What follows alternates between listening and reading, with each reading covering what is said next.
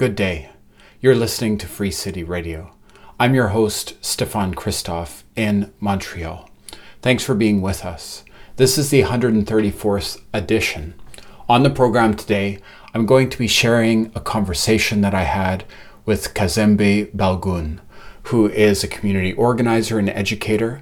Kazembe has worked with the Rosa Luxemburg Foundation, has done grassroots organizing in Black liberation movements, struggles, campaigns in New York City and beyond. I got to know Kazembe during the time that he was an educator and events organizer at the Brecht Forum in New York City.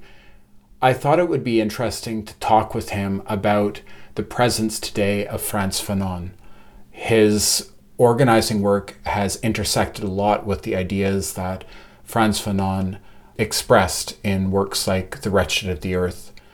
This conversation touches on contemporary moments of social movements and struggles for freedom, looking at these ideas in the context of Black Lives Matter, and critically reflecting on ways that at this contemporary moment we can learn from past generations, both in terms of the articulations of ideas, but also how tactics, strategies, and reflections can pass between experiences and across generations. So here's my conversation. Your work has touched on so many both historic struggles, but trying to connect contemporary movements for liberation, for Black liberation with intergenerational narratives and also intergenerational networks of resistance.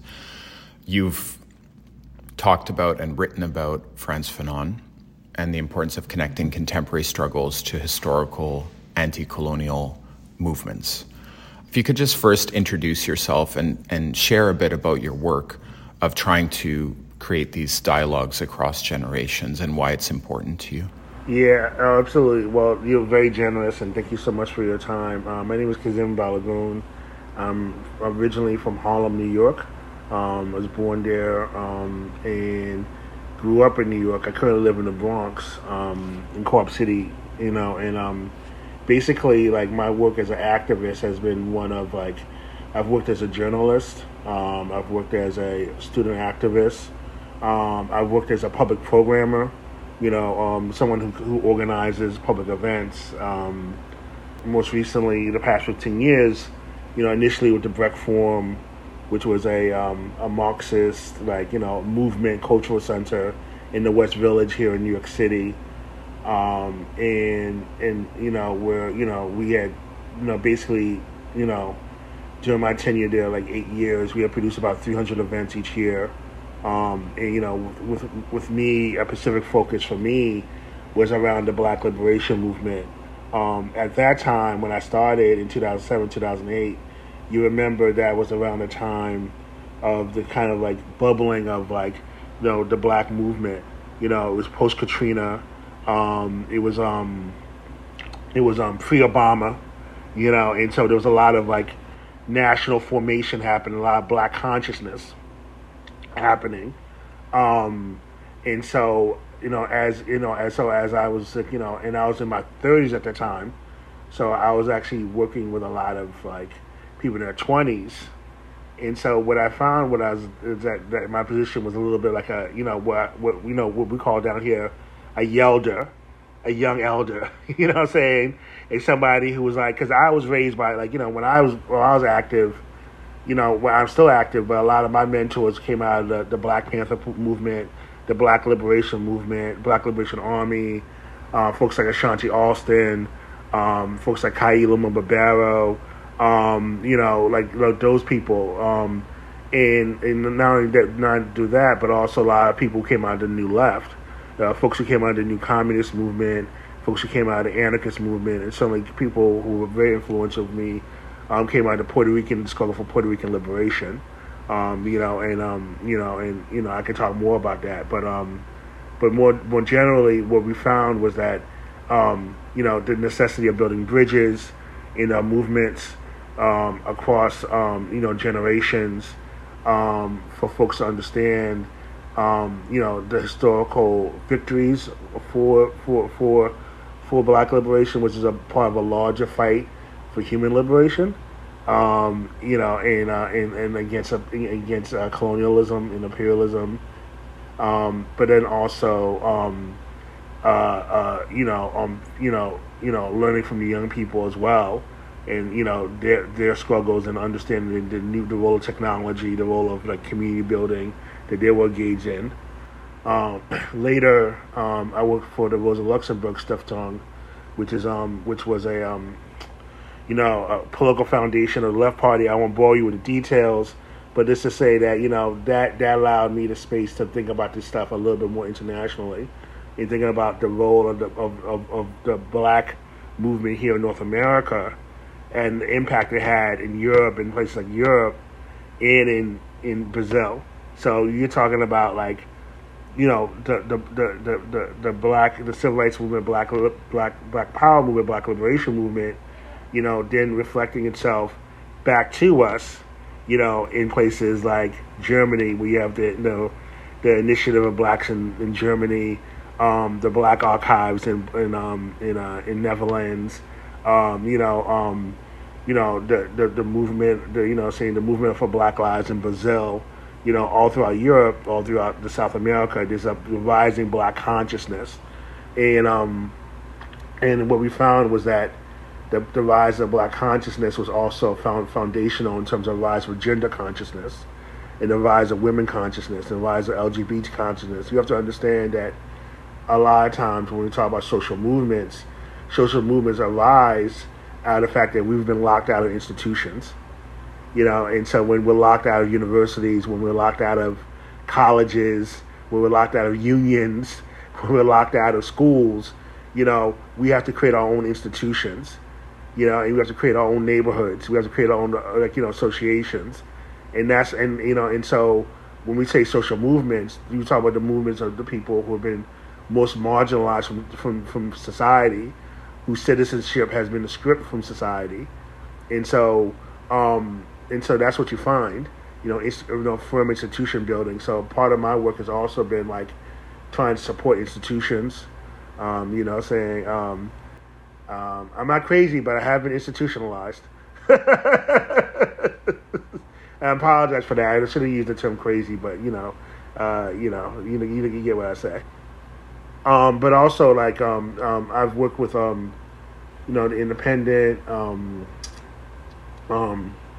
I've been I'm in a gamut of different groups and activities that really are about like producing media, producing public events, producing ideas, film, journalism, talks, all of that. You brought up so many strands there, Kazembe. Thank you so much. But maybe I'll just we could focus on one of them, which is sort of, there's been such an interest in understanding the histories of, particular figures from the Black liberation movement.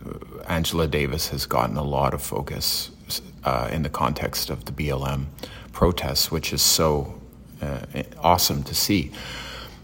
There's a movement discussion around the historical presence of somebody like Davis, Angela Davis, but there's also movement, there's also a mainstream representation, which is very individualized. I'd be really interested in hearing a bit of your reflections around understanding the importance of the collective work, because, these historical figures were always part of broader movements, and Dave's talked about that directly. People like Angela have underlined their participation in a broader, both international struggle, but also a broader collective movement that was happening at the time. So I'm asking this question just because in the contemporary context, things can become so individualized, especially through social media. And I know you've worked a lot to try to highlight broader social movement history. Can you sort of share any thoughts about this and the importance of thinking about, these very amazing individuals, but part of a collective history, and why that's important to think about today? Yeah, I mean, when you're talking about like Angela Davis, I mean, she's like critical of the way her image is used herself, right? And so she's lucky enough to be alive to talk about it. But she has this great essay I believe it is in black popular culture, talk about the Afro. You know what I'm saying? And the fact that, when she goes to talks, public talks, or goes to any event in a prison, a women's prison, or what have you, she's always referred to as the Afro. And I think that there's a way that black culture gets to be this kind of kitsch, gets to be kind of not just individualized as you mentioned, but kind of objectified as an object, away from its organic roots and away from its context. So, so when we say Angela Davis, a lot of folks will just I have this funny tweet I usually put up on our birthday saying that, on Angela Davis' birthday, saying that this is your annual reminder that Angela Davis was not a member of the Black Panther Party. She was a member of the Communist Party. You know what I'm saying? And it's important because we tend to lump those things in. We say, oh, she has an afro, she's a member of the Black Panther Party. She wasn't. She was a member of the Communist Party. It's different traditions, right? Different ideologies, different trajectories in terms of history. They intersect at some points, but they deflect on other points, right? And I think that that's something that I think is really important to understand, is that when we're talking about Black liberation movement, people are right. It's not a monolith, right? There's various differences in regards to geography in relation to ideology. I'm really. We were talking about this earlier, but I really love the work of David Austin because he talks about the impact of Montreal, and the fact that Montreal was this gathering point for so many Caribbean activists, because it was that's where a lot of Caribbean people went. They went to Montreal. A lot of Caribbean people came to New York City. Winston James talks about the rise of Black nationalist thought in New York City as majority consciousness, because people coming from the Caribbean and Spanish-speaking Caribbean, English-speaking Caribbean were the majority. They were the Black majority in their countries. And so when they came to the United States, they brought a consciousness that, no, we're not a minority, we're a majority. You know what I'm saying? And that gave rise, that simple geography gave rise to an impetus of a certain type of Black nationalist thought, right? Whereas in places like California, in the Bay Area, Los Angeles, the Black movement, Southern migrant Blacks are meeting, poor Mexicans and Asians, and then you have, a formation of a much more deeper and more richer in a different multiracial Black liberation formation. And this is all to say, and I'm being a little circular, and I apologize for this, but this is all to say is that when we're talking about our movements, I think that it's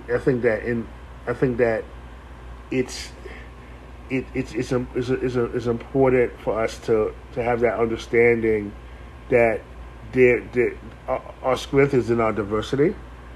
We can have shared values and not the same values, right? And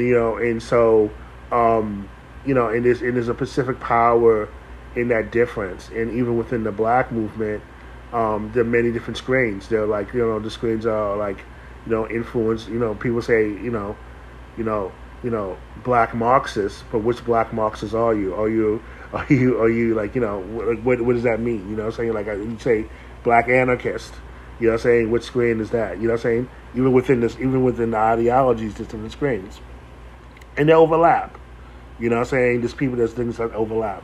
What I wanted to ask about was just understanding the collective nature of social movements and thinking about how the organizing took place in a lot of diverse organizing spaces across, you talked about the splinters, you talked about, Black Marxist movements, even Black anarchist organizing, Ashanti Elston, but just thinking about how the sort of social media translation of this history can really be personified through individuals as opposed to an encouragement to think about the broader collective efforts that took place? So, I think that, social media has a tendency to flatten out complexities. And so what we're getting from social media is a very one-dimensional view. And what we get from social media a lot of times is literally the sound bite, the bite, right? And because, it's contained within a particular, certain character limit, or even sometimes even when you put up photos, the photos sometimes are very low resolution. They're not fully fleshed out. The sketches of ideas, right? And so I think that social media is important because it brings people in. It's like a gateway drug to radicalism, right? But I think that what happens is that, that people tend to eat the social media, and they're not getting the full nutritional value of the experience. And the experience is actually being a part of an organization, right? And so Black liberation movements are collectives, but not because it's a morally right thing to do. It's because a lot of times all we have in the world is, what I find is a lot of times all I have in the world is Black people. You know what I'm saying? And and getting together with other Black people as part of my survival. And so and so when we talk about Black collectives, that's an example of our ability to survive, racism and sexism and patriarchy, in the very oppressive nature of white supremacy in this country, in all our contexts, whether it be in Canada, United States, or in South America, or Europe even. You know what I'm saying? Wherever Black people are, we're facing the exact same thing. Black people, Black people's our oppression is collective. Black people face, the way I define racism is that, racism, racialized oppression is economic exploitation, social degradation, social exclusion from political processes, and personal degradation. You know what I'm saying? And that's something that Black people all over the world can identify with. And so as our oppression is a collective and a collective punishment, our response has to be collective. You know what I'm saying? And then and then intellectual, and that was also means that intellectually we have to be able to create institutions that organize us. The initial learning experience of Black people was in the church, or the mosque. W.E.B. Du Bois said that religion is organized Black life. And so and so in those churches, and now in the mosque, you learn how to read, and then from learning how to read, you created libraries, you created study groups. We can go to Barnes and Nobles, or go to a bookstore and go to a Black Studies section, but someone had to create that section, right? Some people had to organize and gather up materials to say that this is what constitutes Black history, right? And mind you, what we consider Black history is about 100 years. Black people have been making history since we've been on this planet, but the actual systematic study of Black history, right? At least in the Western context, is about 100 years old. You know what I'm saying? So people have been and that was a collective process. Study groups that also led to political formations, that also led to newspapers, that led to the creation of neighborhoods, you know what I'm saying, and block associations. All that to say is that was all expression of the Black radical life, right? Tradition, life. And then when you say it like that, then what I would say is that if you're someone who's interested in Black radicalism or Black liberation struggles or any liberation struggle, your duty is to get with other people, to organize other people, and to join an organization. into wage struggle. You know what I'm saying? You can't do this work by yourself. You know what I'm saying? Like this is a team. Black liberation is a team sport. It really is. And we can definitely look at certain people, certain figures that have been influential in terms of thinking, but at the end of the day, they themselves were products of a collective struggle, right? You know what I'm saying? And they will say that. You know what I'm saying? Ashad Shakur was a product of study groups. Angela Davis, as you mentioned, was a product of, a black Marxist collective called the Che Lumumba Club in Los Angeles. These are all collective structures that informed our heroes. George Jackson studied, right? You know what I'm saying? Taught. And that's a big thing too. Once you know the knowledge, you have a responsibility to patiently back to the people and talk to the people. You know what I'm saying? Don't berate them, but talk to them patiently. Because you didn't know that. You didn't know that information before either. You know what I'm saying? So that's what I say. So that's a collective work. And that's what it comes into. And it comes into not just the collective work and collective knowledge, but also collective economics. How we share together. How do we share information? How do we love each other? So that type of thing. Thank you so much for sharing this. These reflections. So in the contemporary moment, right? Like there's so many strands you brought up, and thank you. You talked about, I just want to underline one book, Living for the City by Donna Murch, because you talked about the Bay Area and the migration of Black communities from the South to the Bay Area for work and the struggles that were formed in that context. And you talked about a bunch of different collectives. Going back to the beginning about Fanon, and I know that's been a focus at different points for you, Kazembe. Thinking about sort of decoding a bit more the collective nature of struggles for liberation, Black struggles for liberation, and more generally, transformative movements for change.